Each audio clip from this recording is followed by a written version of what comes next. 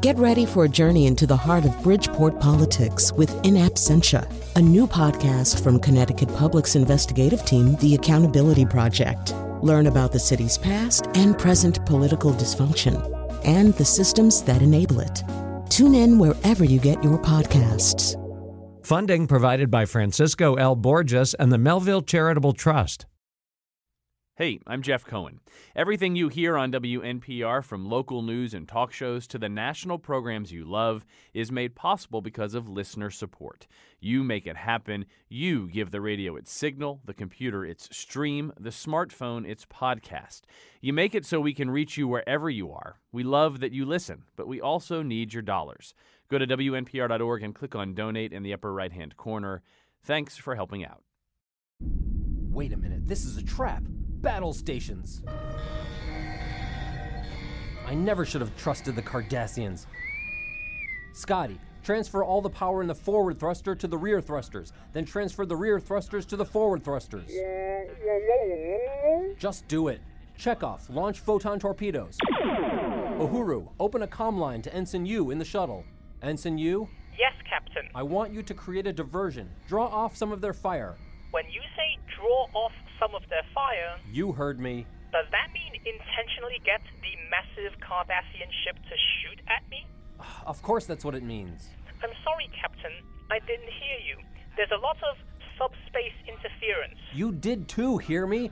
Go shoot at them and make them shoot back at you. You're still a little fuzzy, but I'm pretty sure I heard you say, go hide behind the orange planets and be as safe as possible. Aye, Captain. Over and out. Wait until his annual performance review comes up. Excuse me, did somebody say performance review? Who are you? Remember, I'm Lori Ellen Shakely from Starfleet Human Resources. We have an appointment scheduled for right now. I'm kind of busy. Me too. It's like I start the day with a to-do list and I cross half of them off and then the day is over. Can't this wait? Oh, I wish it could, but you are way overdue on giving me your annual goals. Remember we just switched over to the SMARTY model?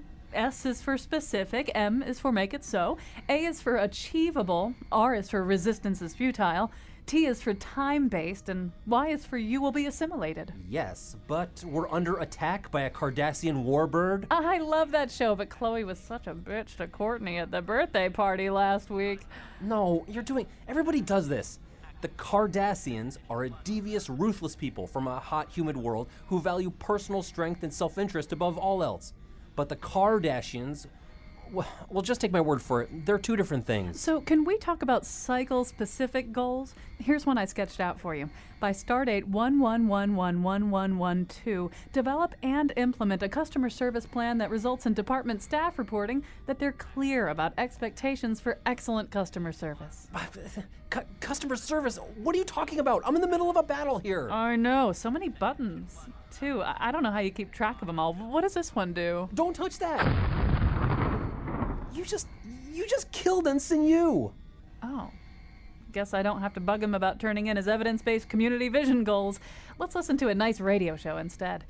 And now I always tell him not to forget that the word try is in tricorder. Colin McEnroe. Well, she has a point there. All right, we're talking about Star Trek today. I can't believe we're the only public radio show it's 50 years today. I can't believe I'm so happy we're the only public radio show.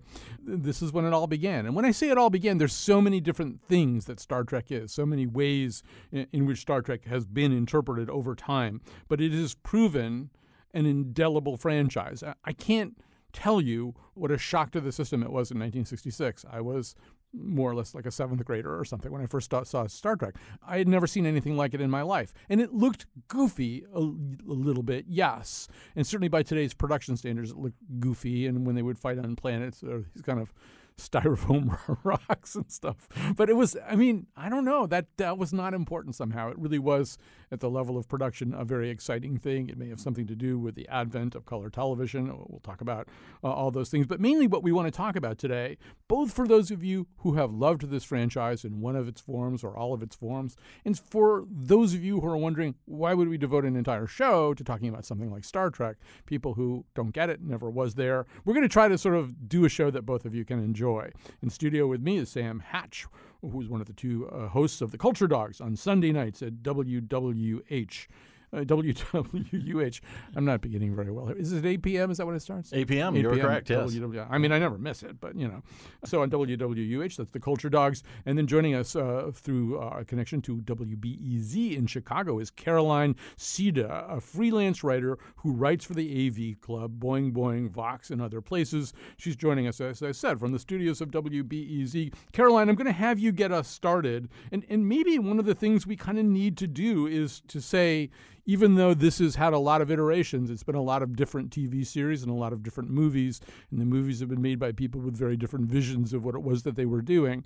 Are there some through lines that we can kind of locate and say, this is a series about X, Y, and Z. This is how it's different from Star Wars. This is what makes Star Trek Star Trek. What do you think the DNA of this franchise really is?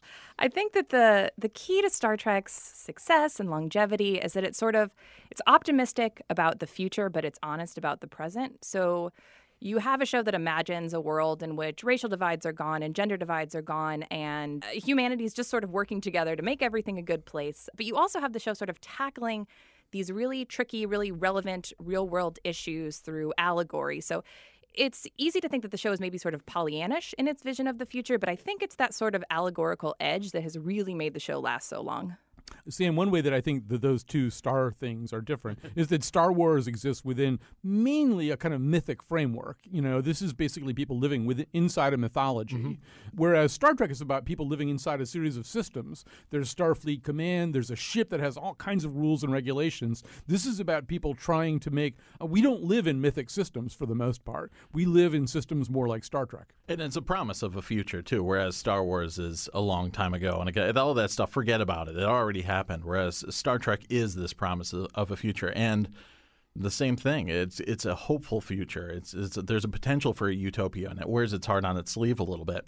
That's admirable, but it does have a little bit of an edge to it because, yes, they're running into other cultures that are backwards cultures. They're not quite warp speed generated ready yet. So we can apply our life and our fears and our problems onto other populaces and other planets out there, other systems, and find a way to overcome that through the embrace of Captain James T. Kirk.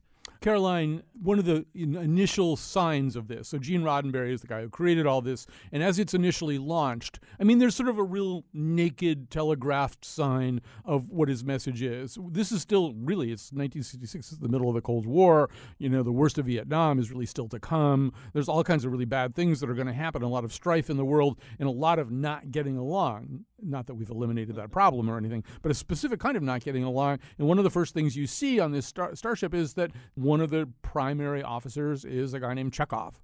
He is a member, he's clearly from what was then called itself the Soviet Union. Those were our mortal enemies. So there's this initial notion that they're going to repeat again and again, that it's possible to overcome these really primal hatreds.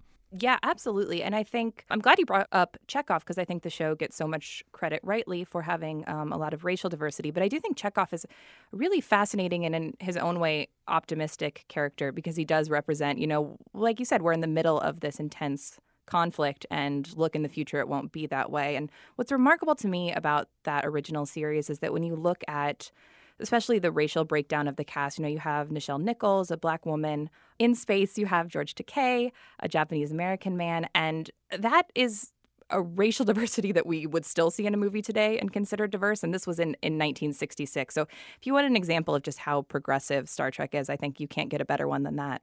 So much of this is kind of hard to understand or hard to imagine now. For people, I think, to understand how revolutionary it would have been to have a character like Chekhov in the middle of the Cold War. But another thing that was revolutionary was that science fiction was still existing mostly at the margins. Sure. You either were a science fiction fan or you weren't. There weren't a ton of movies that were mass market successes. In fact, there might not have been any movies that were science fiction that you could call mass market successes. And suddenly this thing was on primetime television, which was prime real estate even then. This, in some ways, you could say this is one of the real beginnings of the nerd culture that's come to dominate. Absolutely. And again, all the science fiction that had come to theater, silver screens before then, was usually of a Red Scare variety in those times. So yeah, here you have a character like Chekhov who's embraced in it. And then you have science fiction writers who were doing those weird science magazines, et cetera, for a long time. Now Harlan Ellison, Theodore Sturgeon, all these people were able to write for television, which was pretty impressive. And yeah, the show itself paved the way for the nerd culture, but also our response to it when it was syndicated in the 70s, a period when Tolkien was getting big again, and Star Trek and obviously Doctor Who was a big part of fandom, but Star Trek was what created the whole convention culture. People were gathering and wondering if a new film was going to come out. So everything that we kind of take for granted now in the nerd culture really was seeded from Star Trek. I mean, Star Trek really meant, back in a time when, first of all, there weren't that many choices on television. There were like basically 4 or maybe 5, if you were lucky, channels. Mm-hmm. That somebody not planning to watch science fiction, someone not planning to watch something that took place in outer space with people wearing strange costumes and flying around in some kind of odd ship, might wind up watching that. So in terms of a gateway drug, it was a pretty huge thing. So Caroline, we have to go very fast here. We have to go at warp speed to cover all this ground. If you get online or get into a barroom conversation, you'll find, just to go back to our original dichotomy, that there are Star Wars people and Star Trek people. But there are also Star Trek initial iteration people and Star Trek next generation people. I mean, this is really one of the big divides. There are other things that came along since then, and I know you have admiration for Deep Space Nine, and we can talk about that as we go. But really, the big divide is between the Captain Kirk Star Trek and the Captain Picard one. Maybe you can say a little bit about that.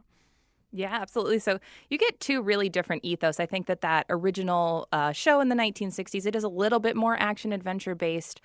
Kirk is remembered as sort of the swashbuckling, handsome, charming captain. And then you get this reboot in the Next Generation in the late 80s, and you have Captain Picard, who is this very philosophical, sort of removed, almost cold at times captain, and that sort of just lends to the show's ethos. I think it is a very different show than the original series. Of course, it's possible to like them both. I do, many people do, but my heart personally is gonna lie with Next Gen in this debate. That's the show I was raised on pretty much since I was born. My parents were huge fans, so since I was a baby, sort of Captain Picard has been my second father figure, so that's where my heart lies. Well, Sam, also, although the first show, the Captain Kirk show, it had a lot of things in it, and some of the most prominent science fiction writers of that generation wound up writing scripts for it and stuff like that. I think Harlan Ellison and people like that worked on it. Yeah. But it was also kind of a Western. Everybody in it had been in Westerns. I think you can can't you get a box set now of all the Westerns that all of those, I mean, even Scotty, James Doohan, they all were actors out of Westerns. And as Caroline is suggesting, it didn't entirely shake off that ethos. And I was a huge fan of Star Trek because I actually tripped across it after running into the Wild Wild West. Mm-hmm. Captain James T. West was my kind of beginning foray into the world of that kind of hero. And then James T. Kirk really just fit the same mold, and his sidekick was pretty much Spock, and McCoy rolled into one. So the same thing. I loved that, the rollicking space Western feel of it all. And that really connected with me as a young kid. I was probably maybe 10 or 11 when I first ran across it. But yeah, Star Wars was my first love. I have to come clean. And it was mostly through the nudging of parental units that were like, look, you can like this Star Wars thing, but you have to reference where it all comes from and check out this Star Trek thing. And when I finally did, I fell in love with it. But yeah, again, because of that action adventure and that Western feel to it. All right, we're going to take a little break. When we come back, we're going to talk about the philosophy of Star Trek. At some point, we'll explain to you newbies what Sam means by the Prime Directive.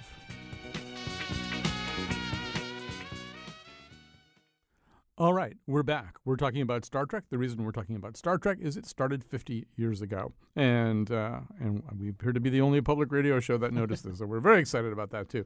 Sam Hatch is with me in studio, co-host The Culture Dogs, Sunday nights on WWUH at 8 p.m. You'll be able to hear everything that's going on in movies and television and stuff like that. In fact, Sam, who I always count on to keep track of things that are going to happen that I don't know about, knows about the next iteration of Star Trek, and we'll certainly make sure we get to to that before we're all done today.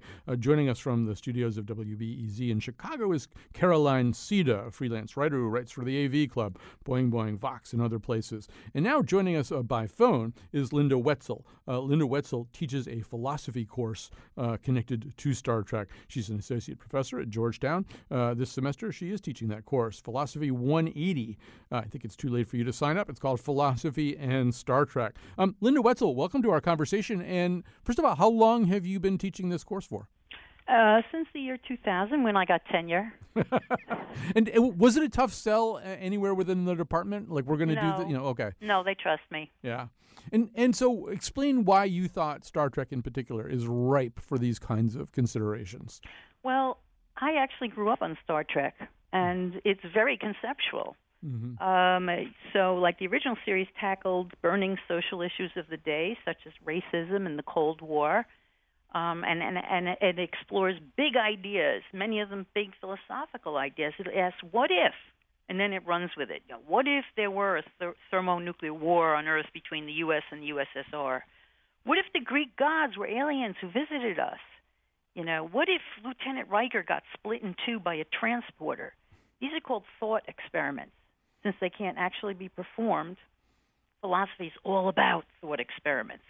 And not just philosophy, science too. Supposedly Einstein was on a train leaving this train station, and he asked himself, what would the clock look like if I were leaving the station at near the speed of light? Obviously can't do that. It's a thought experiment. So Star Trek was full of thought experiments, many of them philosophical. For example, the question of what is it to have a mind gets multiple answers. They don't bother with consistency. They don't feel obliged to do that. Different episodes, you get different answers to that question. And so for a course, we can look at what their answers were and talk about the philosophy on exhibit.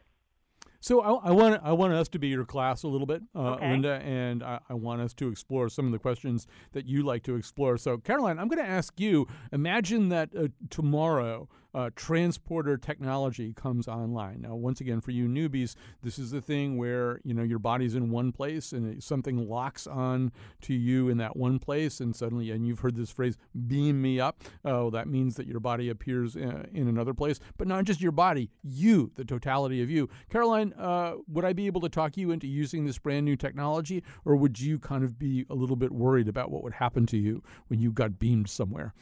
I don't think I'd be the first one to use it, but you can maybe talk me into being like the fifth one to use it, I would say. I mean, it would definitely be a risk. But, I think that Star Trek has definitely made these things so appealing. I mean, I've certainly said this so many times in my life. Oh, I wish I could just transport here.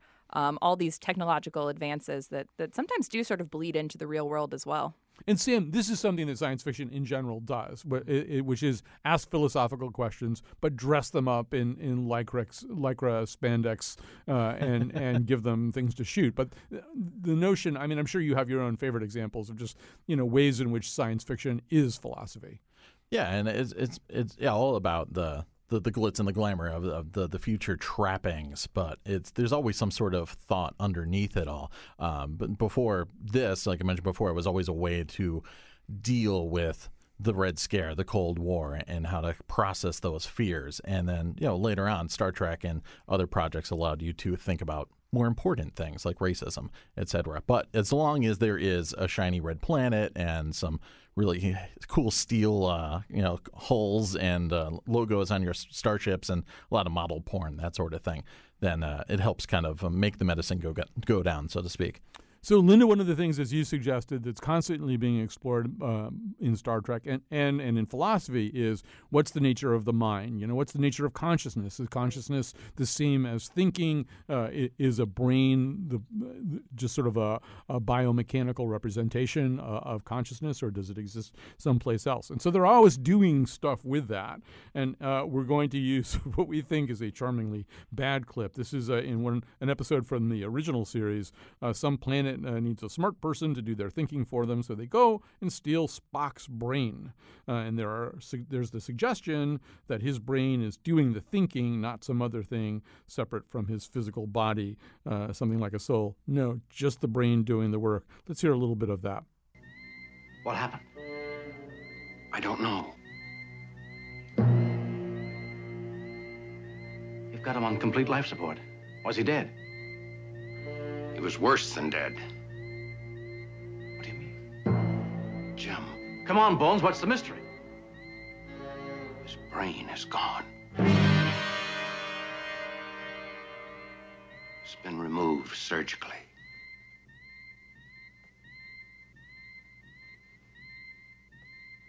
How could he survive? It's the greatest technical job I've ever seen.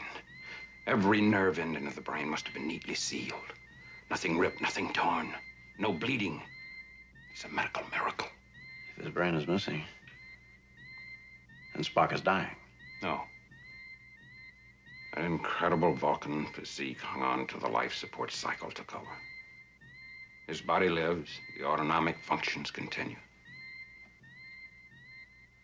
But there is no mind.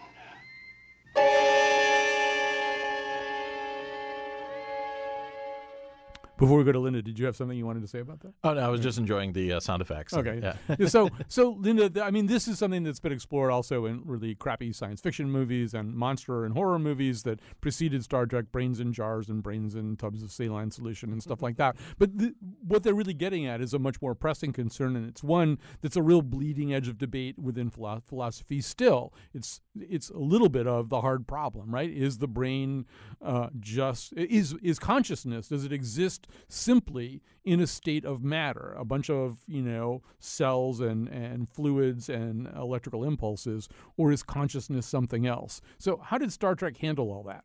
In multiply inconsistent ways.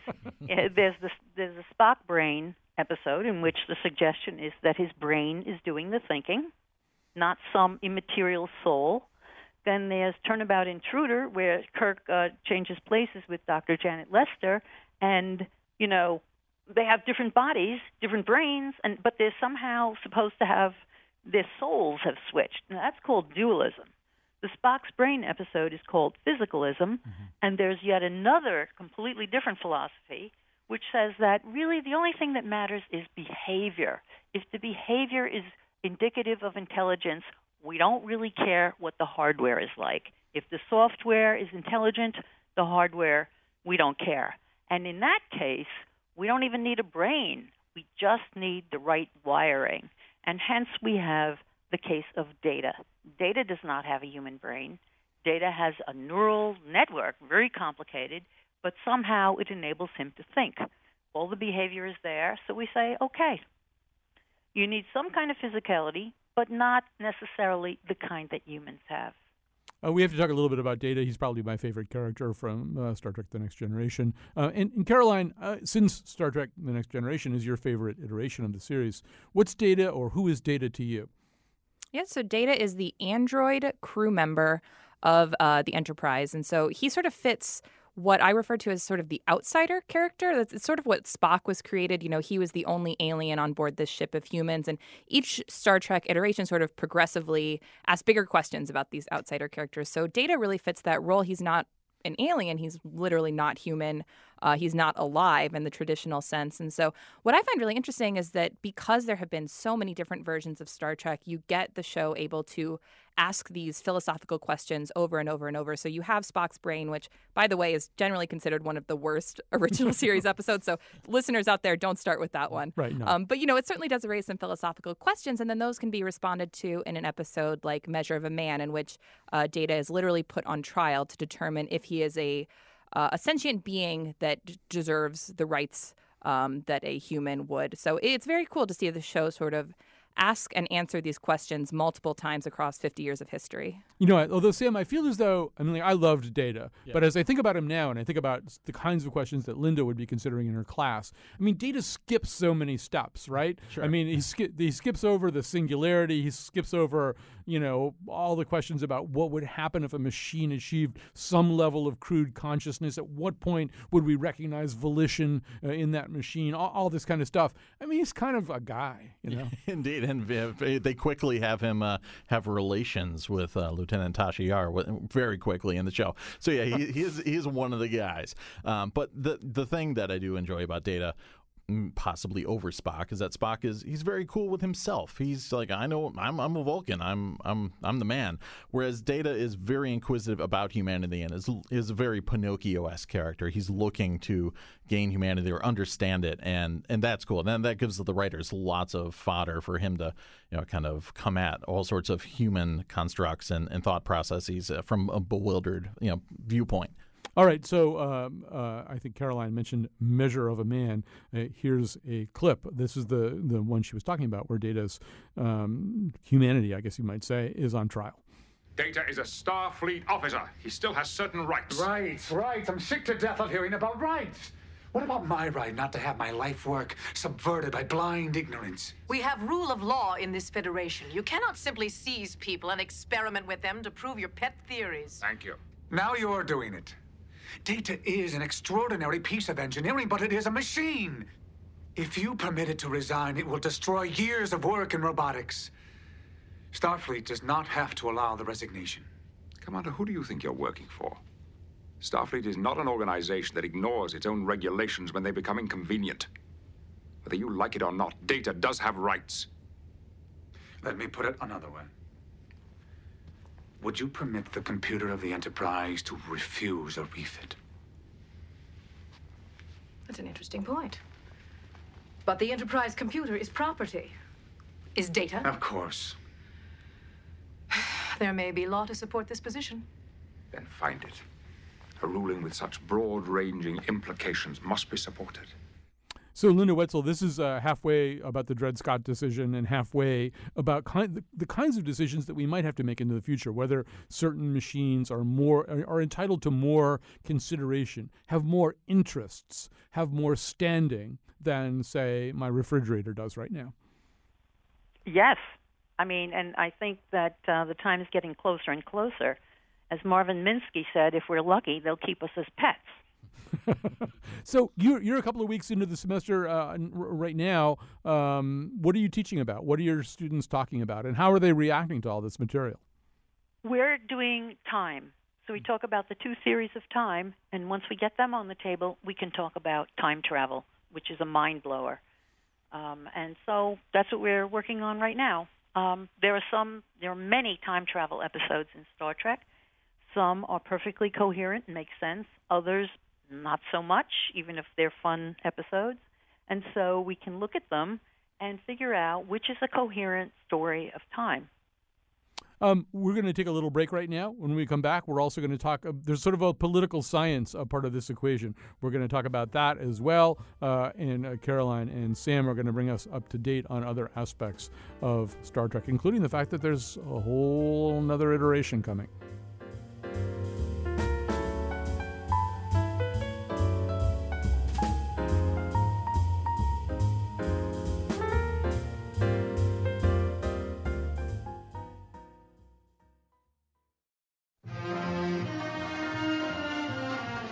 I'm going to build a wall in space and make the Romulans pay for it. Today's show is produced by Commander Jonathan McPants and me, Kyone Wolf. Greg Hill and Alan Yu appeared in the intro. We had some interns in red shirts, but they were all killed on an away team mission.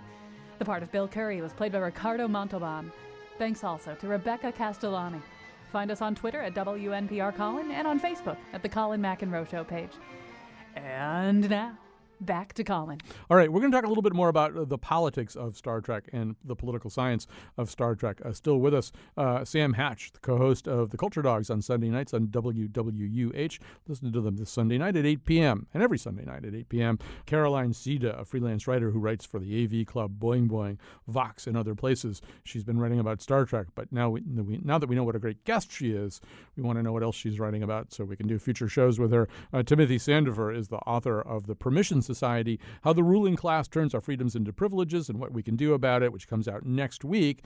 Pertinently for our show, he wrote an essay on the politics of Star Trek for last summer's issue of the Claremont Review of Books. Welcome to this conversation, Timothy Sandifer. Thanks for asking me. So I want to begin in where I sort of think what I think is the beginning, which is 50 years ago, Star Trek arrives on the scene. We are in the middle of the Cold War, and we're about to get knee deep into Vietnam. And I feel as though if you're going to look at the politics of Star Trek, you kind of have to begin there. That it's really a show initially about what does it mean to be a superpower, and to what degree are we? I mean, in some ways, the prime directive, which for people who don't watch Star Trek, sort of says don't interfere in other cultures, is the antithesis of the domino theory, right? Which is do interfere with other cultures because otherwise it's going to wash up on our feet. Yeah, I think the Vietnam experience is a huge turning point in the history of Star Trek as a series, as a franchise, because it was the brainchild of people like Gene Roddenberry, who were post-World War II liberals. They had come out of World War II with the idea of technological progress, a mission of civilization, anti-totalitarianism, universal human rights. And in that effort, then they ran into the Vietnam conflict. And although Star Trek is still kind of early relative to Vietnam, it's mentioned several times in the show. And by the time Next Generation comes along in the late 80s and early 90s, the Vietnam experience has transformed the political philosophy of Star Trek in a dramatic way. Now, one of the questions that comes up again and again in Star Trek, and with our previous guest, we ran out of time, but we were going to talk, in fact, about an episode called The Perfect Mate, which was about a woman who was being handed from kind of owner to owner in what appeared to be a violation of her own free will, although she sort of asserted that she didn't really see things that way. She was from a different culture. She hadn't grown up with free will. She basically said it would be asking me to think about this the way that you think about this would be like asking a Vulcan to give up logic. I think about things differently from the way that you do. And this, in international relations, is also a fundamental question, right? To what degree do we take our ideas about Western democracy and impose them on someone else? Yeah, and Captain Kirk, the original series, Captain Kirk, represents this idea rooted ultimately in the Enlightenment of the 18th century. I mean, Captain Cook is based on an actual captain, Captain James Cook, the great 18th century explorer who discovered Hawaii and mapped the coast of Australia and so forth, the greatest of all explorers on Earth. And they share the same civilizing mission of spreading the ideas of science, technology, and progress and freedom throughout the galaxy. And so Kirk is not afraid to liberate oppressed alien races when he encounters them. The most famous example of that is in the episode The Apple, which I think is the quintessential episode of the original Star Trek, when Kirk discovers a planet that's being ruled over by this totalitarian computer and destroys it in order to liberate the people. By the time Next Generation comes around, cultural and moral relativism have taken such hold that you have exactly the opposite viewpoint being expressed. There's no way that Captain Picard would do such a thing. In fact, I find it repulsive that the Next Generation repeatedly refuses to exercise judgment and to liberate people, aliens who are discovered who are suffering from slavery and oppression. Picard is perfectly content to leave them in their chains because he thinks that represents a higher form of knowledge. So I want to talk about this some more, but let's just back up to the Apple, the one that you mentioned. So this is, as you say, it's Val is sort of a computer tyrant ruling over an idyllic planet. He's an omniscient totalitarian. He demands sacrifices. The natives think of themselves only as the people of Val. They don't really have any culture, freedom, science. They don't know how to do much of anything except whatever it is that Val wants them to do. So here's a little bit from that episode. I think this is you'll hear a little bit of Captain Kirk after you hear from the people of Val. But it was Vol who put the fruit on the trees, caused the rain to fall. Vol cared for us. You'll learn to care for yourselves with our help. And there's no trick to putting fruit on trees. You might even enjoy it. You'll learn to build for yourselves, think for yourselves, work for yourselves, and what you create is yours. That's what we call freedom. You'll like it a lot. And you'll learn something about men and women, the way they're supposed to be. Caring for each other, being happy with each other, being good to each other. That's what we call love. You'll like that, too, a lot. You and your children. What are children? The little ones look like you. They Just go on the way you're going. You'll find out.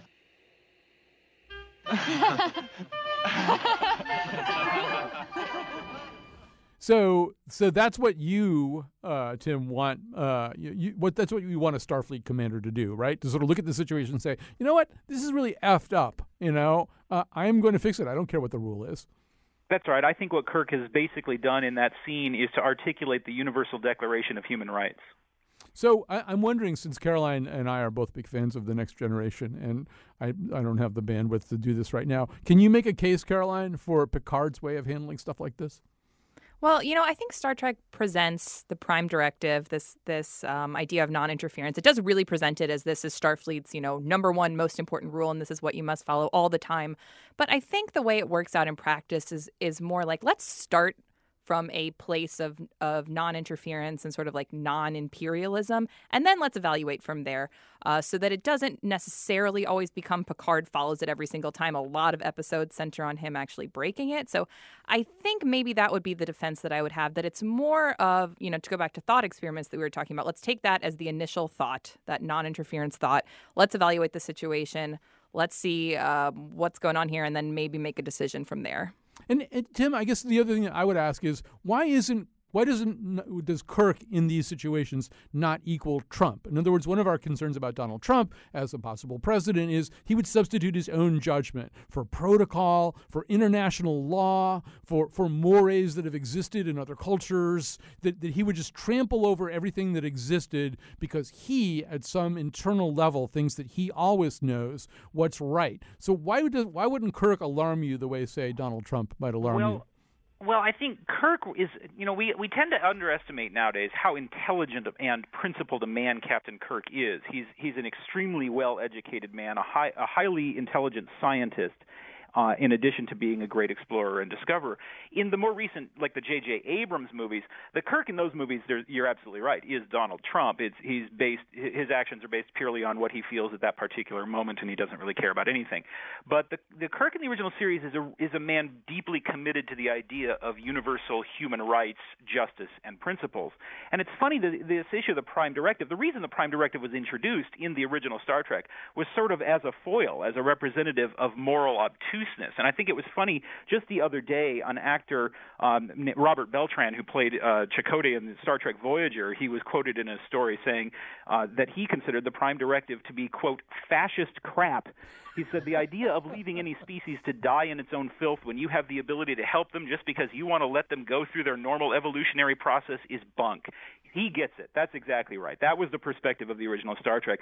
Unfortunately, the Prime Directive was gradually elevated into this dogma of non-interference that basically says, to quote Abraham Lincoln, if one man wishes to enslave another, no third man should be allowed to object. That's the idea of the Next Generation. Yeah, I mean, Sam, you said at the beginning of the show they break the Prime Directive all the time. Is that because the Prime Directive is fascist crap? It might be, yeah. We'll find out. But yeah, and that was kind of as was mentioned before, that was the hope was that the captain would have an ethical compass that could take that into consideration and then break the rules as need be when things were just completely ridiculous. When, you can't just watch this entire civilization burn when you have all this technology that can easily save them. So that's eventually what, and it creates drama in itself too, because there's always going to be some sort of court-martial or some sort of problem with the admiral looking down at you sternly for saving somebody. Very quickly, because we're about to run out of time, but Tim, I know that both you and Sam see Star Trek VI, the movie Star Trek VI, Undiscovered Country, which appeared only months after Gene Roddenberry's death, as some kind of turning point. Can you, in a nutshell, Tim, tell us what kind of turning point that was? Well, it was the first movie to specifically address a political subject, and it tried to talk about the end of the Cold War. The problem is that the perspective it took on the end of the Cold War, it was basically to whitewash the history of the Klingon Empire. The Klingons are an aggressive race that has oppressed, enslaved, and murdered countless free peoples of the galaxy. And Star Trek 6 tells us that the way to peace is to forget all of that. In fact, to blame ourselves for the evils that the Klingons have committed. And that really represents I think the beginning of the betrayal of what Star Trek really stood for, which again was universal human rights and the principles of the Declaration of Independence. Sam Hatch, you like this movie? You will have 45 seconds to explain why. Well, I like it more because of its references to Hamlet and those aspects as opposed to its political leanings. And that said, it is also a good whodunit. There's also a murder mystery at the heart of that film. So from all sorts of cinematic tropes, I think it falls together nicely. We're just about out of time here. Sam, I want to give you just a minute or so. You know a little bit about what is to come here. There is another iteration of Star Trek in the pipeline. What is it? Yeah, it's called Star Trek Discovery, and on television the series has stalled for a long time after Enterprise. And this is going to bridge the gap between Star Trek Enterprise and the original classic series, taking place maybe 10 years before the classic series. And the thing I am the most excited about it is because it's going to embrace a little bit more of a modern arc-type storytelling that a lot of television shows are delving into now, where you can have an entire season devoted to a situation and have it kind of grow slowly instead of more episodic structures. I'm wondering, too, if Battlestar Galactica put a little pressure on to develop that kind of storyline. I'm sure, yeah. Anybody that we've ever heard of going to be in this? I haven't heard anything except for one character named Number One, who's a woman and is a lieutenant on the ship, and that's all I've heard so far. No casting or anything of that like. So, but it should be on in 2017. It's going to be on CBS's new streaming service, CBS All Access. So they're going to want you to pay $5 a month just to watch Star Trek, basically. Well, streaming is number one when you think about it. It's true. So, Caroline, I just want to give you a minute or so as we begin to wrap up here. One thing that we didn't talk about is Deep Space Nine, and you are a big fan of that. You say it's not as iconic and bristling with these kind of legendary figures as the first two series were. But what is it that you like about it?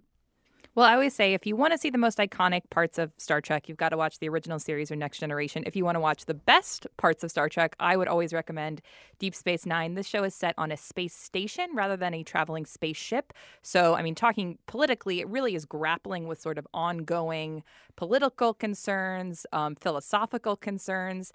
It is considered the darker Star Trek series, and so you do have a little bit more interpersonal conflict. You do have things that aren't so easily resolved.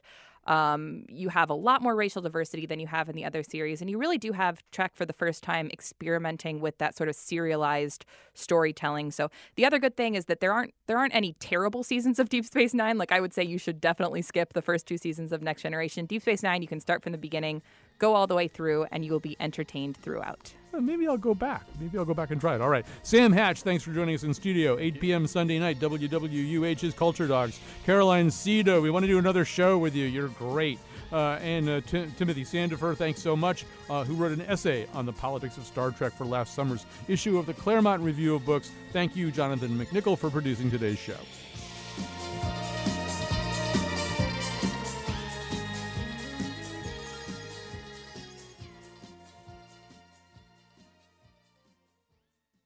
Scotty, reverse thrust. No, I'm sorry, but we in HR have decided that Scotty will be taking over our Twitter feed from now on. But he's our chief engineer. We need him to tweet and be the chief of security for no extra compensation? You betcha. Beam her out, Scotty.